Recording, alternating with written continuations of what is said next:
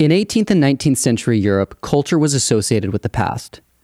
Artistic and literary traditions were steeped in history.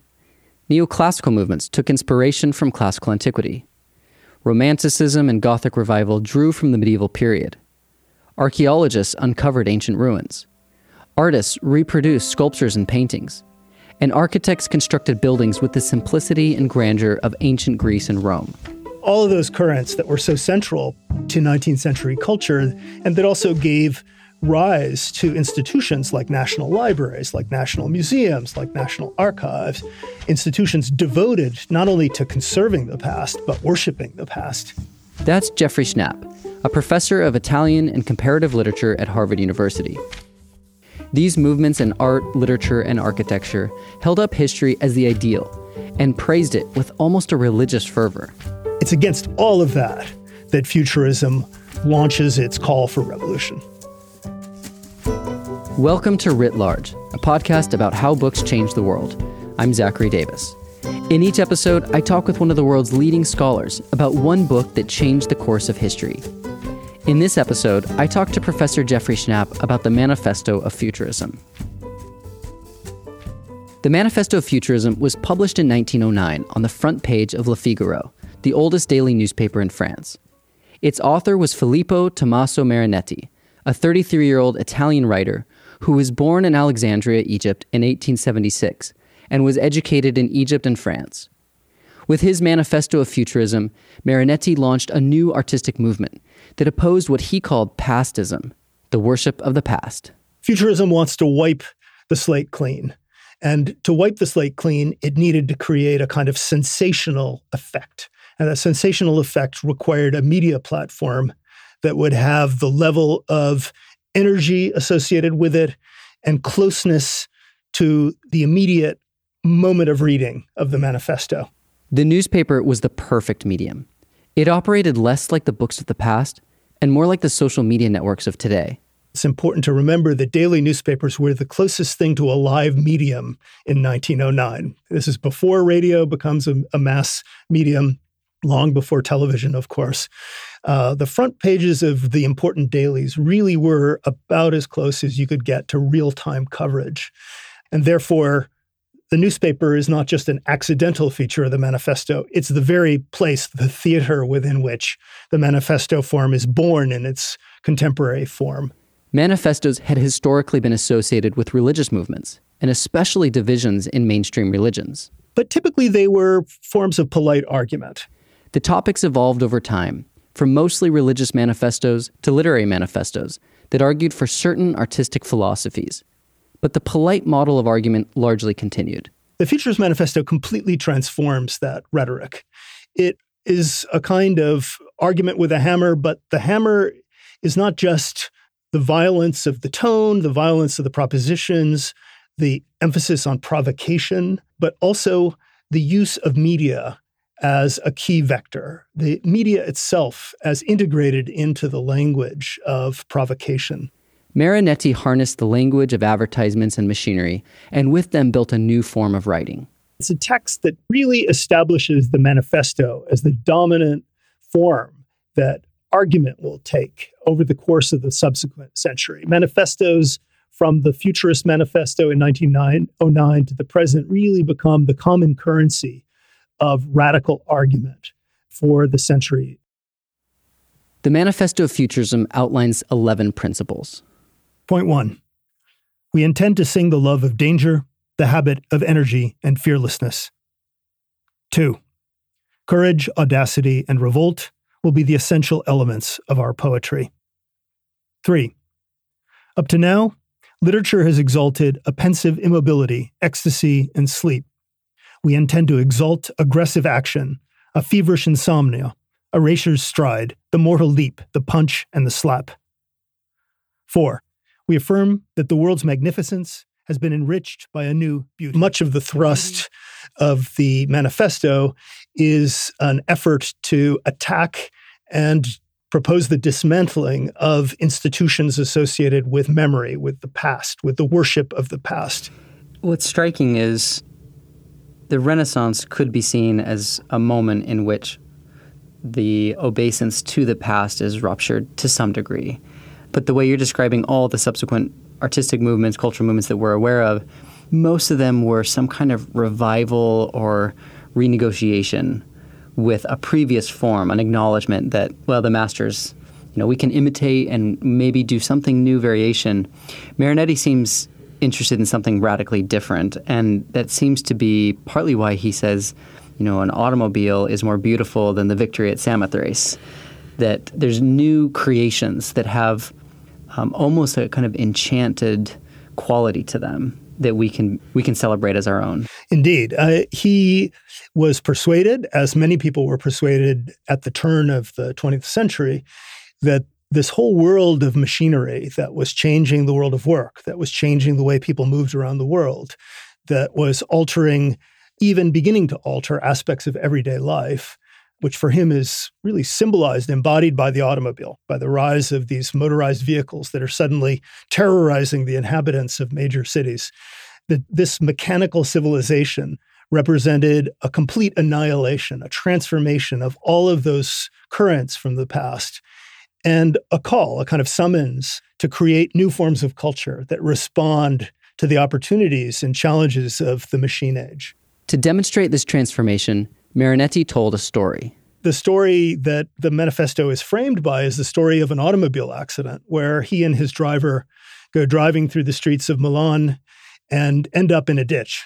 Their car overturns, and it's rising up out of that mud, that kind of industrial mud in the suburbs of Milan, that he becomes a new man, like Paul on the road to Damascus. He becomes the new, converted, futurized Filippo Tommaso Marinetti. And it's in that context that he proclaims these principles, which are the founding principles of futurism, 11 principles that are, in a sense, the kind of rules that are laid out with a hammer to demolish forms of past culture and the worship of the past, and to put in their place a whole series of new principles that are focused on the new, the surprising, the extreme, the unexpected, the destructive. But destructive for him always means the creative, that which will give rise to the new.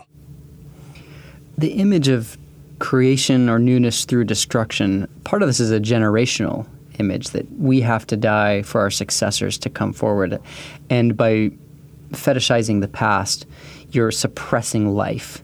And I can't help but think of sort of Nietzschean themes, that life is greater than any abstract principle of, love, justice, truth. It's just pure life. And the manifesto itself does praise a kind of aggression and violence even. Indeed. And violence is viewed in the manifesto, and it shapes the language of the manifesto as purgative, as cleansing, as creative, as generative. Just to quote one example from the manifesto, point number 7 is, there is no more beauty except in struggle. That kind of sums up right there the basic ethos, which is that struggle is the ultimate expression of vitality. And there is a kind of vitalist model that I think you're alluding to in your question that informs Marinetti's, I guess I'd call it a kind of metaphysics, that struggle is integral to nature, and that art emerges from processes of struggle with the limits of material, with the limits of the body, with the limits of human capacity. But I think what's crucial to that notion is also a new concept of beauty itself, of the aesthetic. You mentioned this famous passage where he proclaims a race car. Notice it's a race car. It's not an ordinary automobile. Not talking about a Buick. Exactly. It's not a Model T. It's a race car adorned with huge tubes like with the explosive breath of a serpent, kind of animalizes the figure. He says that automobile, that throbbing, roaring automobile is more beautiful than the victory of Samothrace. Well, the victory of Samothrace was, of course, one of the iconic sculptures from Greek antiquity. It decorated perhaps the most important atrium within the Louvre Museum at the time. But what interests him in the race car is not that it's beautiful in using the same aesthetic canons as you would use to evaluate the beauty of a sculpture like the victory of Samothrace, but rather that beauty is defined not by a series of ideal, abstract, formal, geometrical, universal principles, but rather by intensity. The scale of intensity is the scale of the aesthetic, of a kind of cultural experience, if you like. And in doing so, what he's doing is substituting all of the models of aesthetic appraisal that had shaped the whole prior history of culture, which were all about balance and equilibrium and asymmetry and shaping objects to certain kinds of canons of mathematical harmony. For example, think of musical concepts or think of the architectural concepts that are based on notions like the golden section.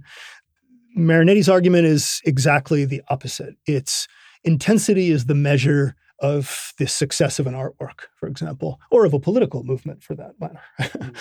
Impact, intensity, those are the measurements of modern culture, of modern civilization, not the canons of classical harmony or beauty.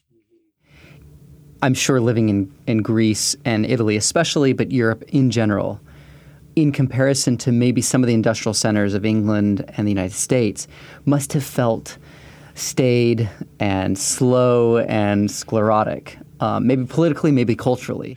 Italy, for him, was the country of reference. It was the audience, the ultimate audience of the Manifesto right from the start. And the Italian landscape is a landscape where the past is so vividly present, like a kind of palimpsest, because the past encompasses everything from Greek and Roman and Etruscan remains to many, many other layers of history, all of which coexist with the present. And this urge to destroy, to demolish, to create the tabula rasa could only be so hyperbolic in a context, I think, where there was such an overwhelming sensation of the weight of the past, of the presence of the past, and of it being a burdensome presence as well as an animating presence. And so there's no question that the hyperbolic nature of this genre that Marinetti forges, which is the Manifesto, really has almost as a prerequisite coming from a landscape like the urban landscape of the great Italian cities. And Venice, for him, became a symbol of everything that was wrong about the 19th century and more broadly about the worshipful attitude of the world towards the past. As Marinetti presented it, he and his fellow futurists were crushing the past to pave the way for the future. But the irony is that Marinetti came from the very culture that he was critiquing. His career was launched largely as a kind of decadentist poet. He had very close connections to the circle of late symbolist poets that he denounces, actually, in several subsequent futurist literary manifestos. And out of that experience, futurism really was born as a kind of revolt from within, you might say.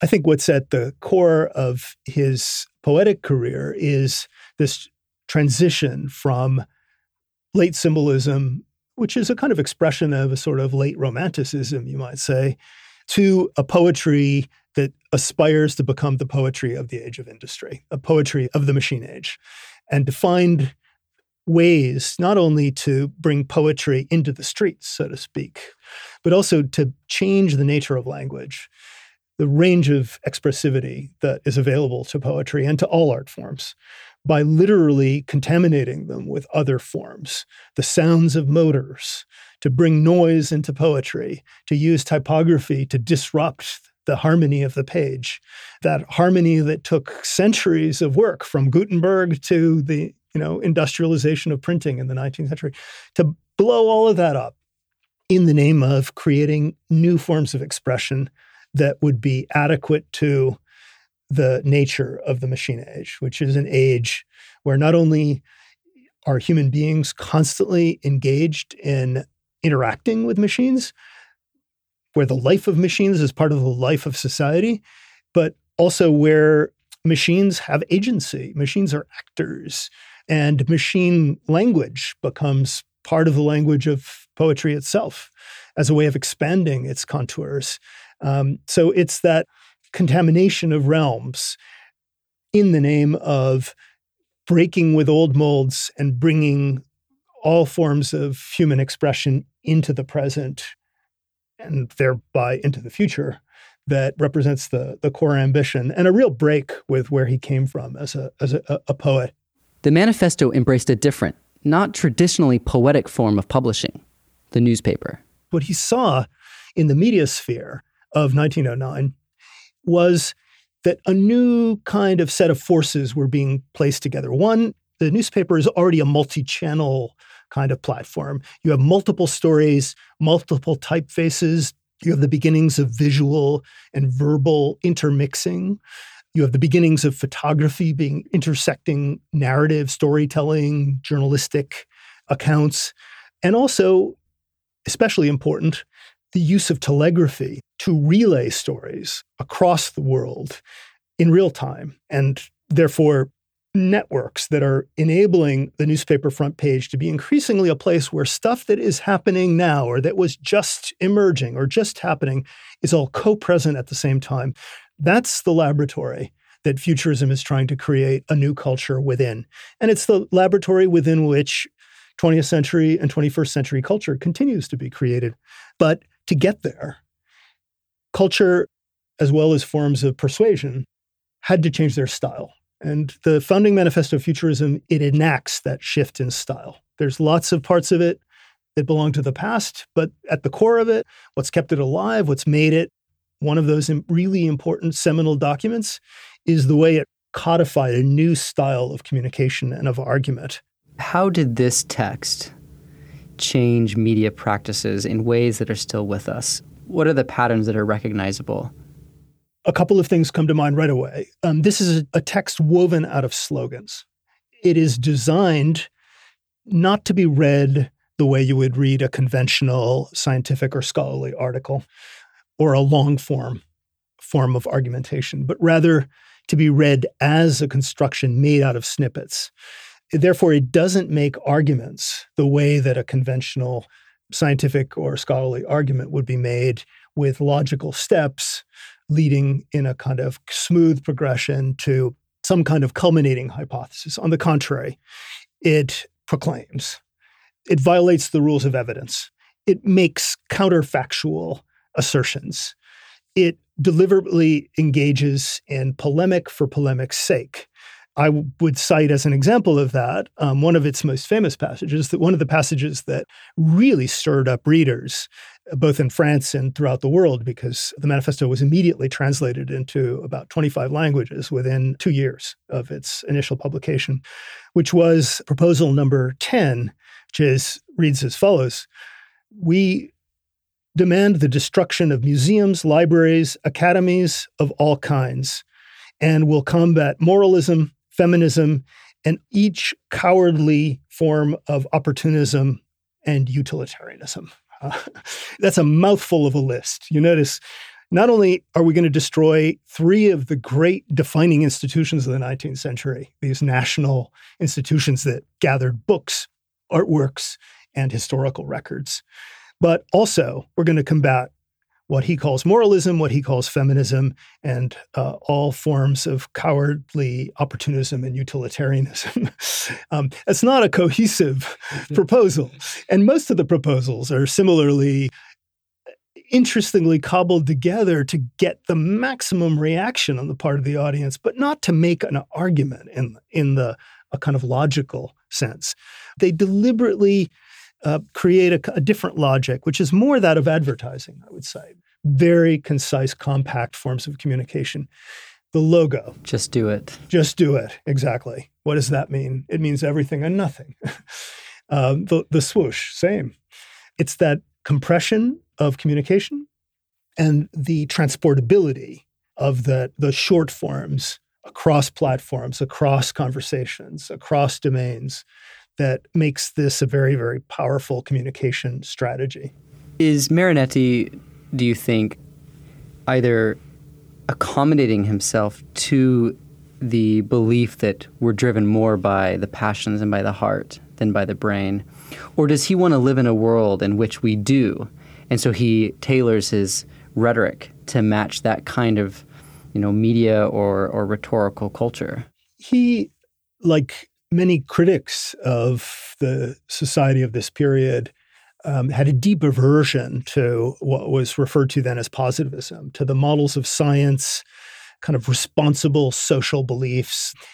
And the revolution futurism is launching, and that the ism stands for, is really a revolt against those forms. So intensifying embodiment, getting close to the gut, away from the brain, away from contemplative models into active, hyperactive even models of being, for him is really essential to the transformation of society and culture that he's trying to enact in the arts. Initially, it's the focus of futurism is sharply on the arts. Gradually, it expands out to all domains of contemporary life.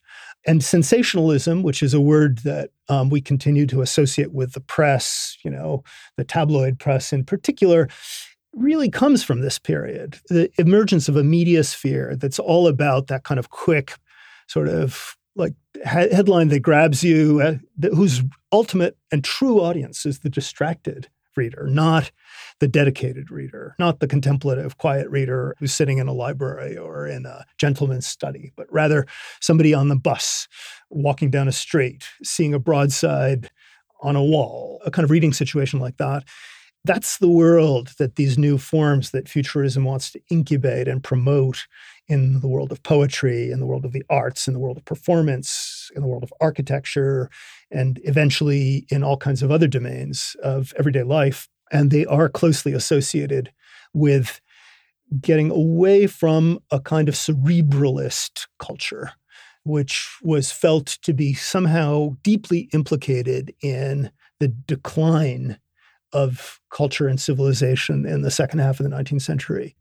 Even as Marinetti called for a new, future-focused movement, he acknowledged that his own work would one day represent the past. In order for his movement to succeed, the writers and artists who came later would have to displace him. The manifesto closes with an invitation, literally an invitation for a next generation to come and bury the very revolution that the manifesto is proclaiming on the front page of a newspaper. Even as that revolution is barely starting, already the moment where it will be overcome by a subsequent revolution is anticipated. And I think that is a profound expression of what strikes me as really radical, but also makes this a kind of monumental gesture with respect to forms of cultural polemic and conversation in the whole subsequent history of culture and politics. Yeah, I think what's striking to me was he wasn't saying we have developed the final art form and this is the best and will stand the test of time. It was, we've got 10 years of creativity, and then when we're 40, we're done. He says, let's see, the oldest of us is 30, so we have at least a decade for finishing our work. When we are 40, other younger and stronger men will probably throw us in the wastebasket like useless manuscripts. We want it to happen.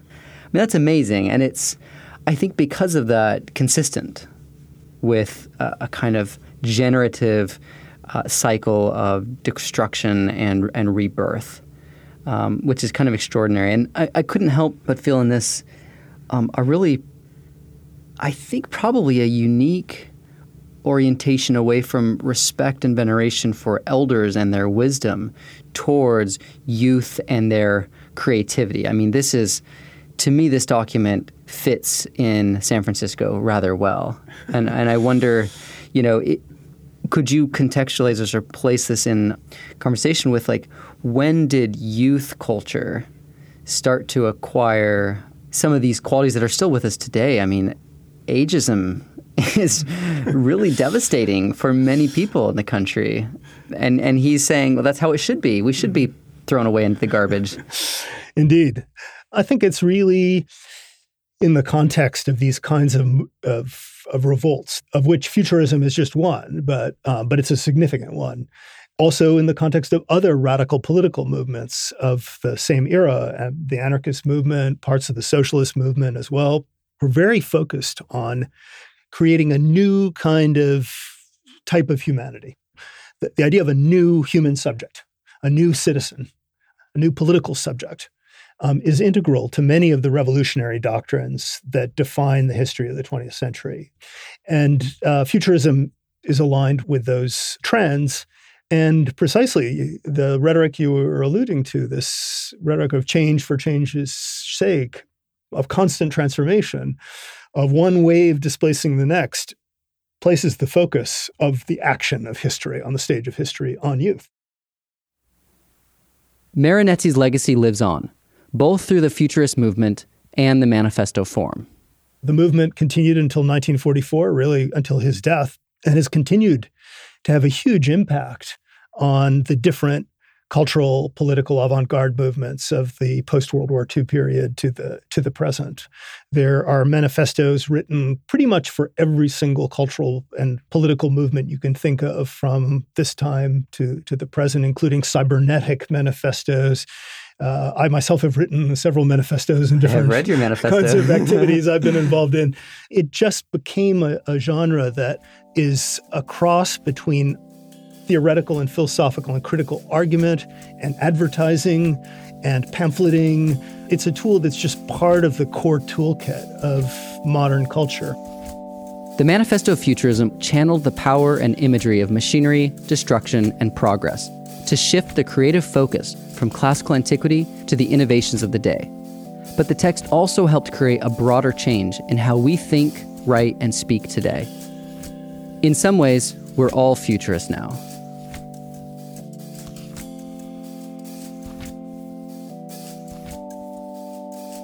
Writ Large is produced by Galen Beebe, Jack Pombriant, and me, Zachary Davis.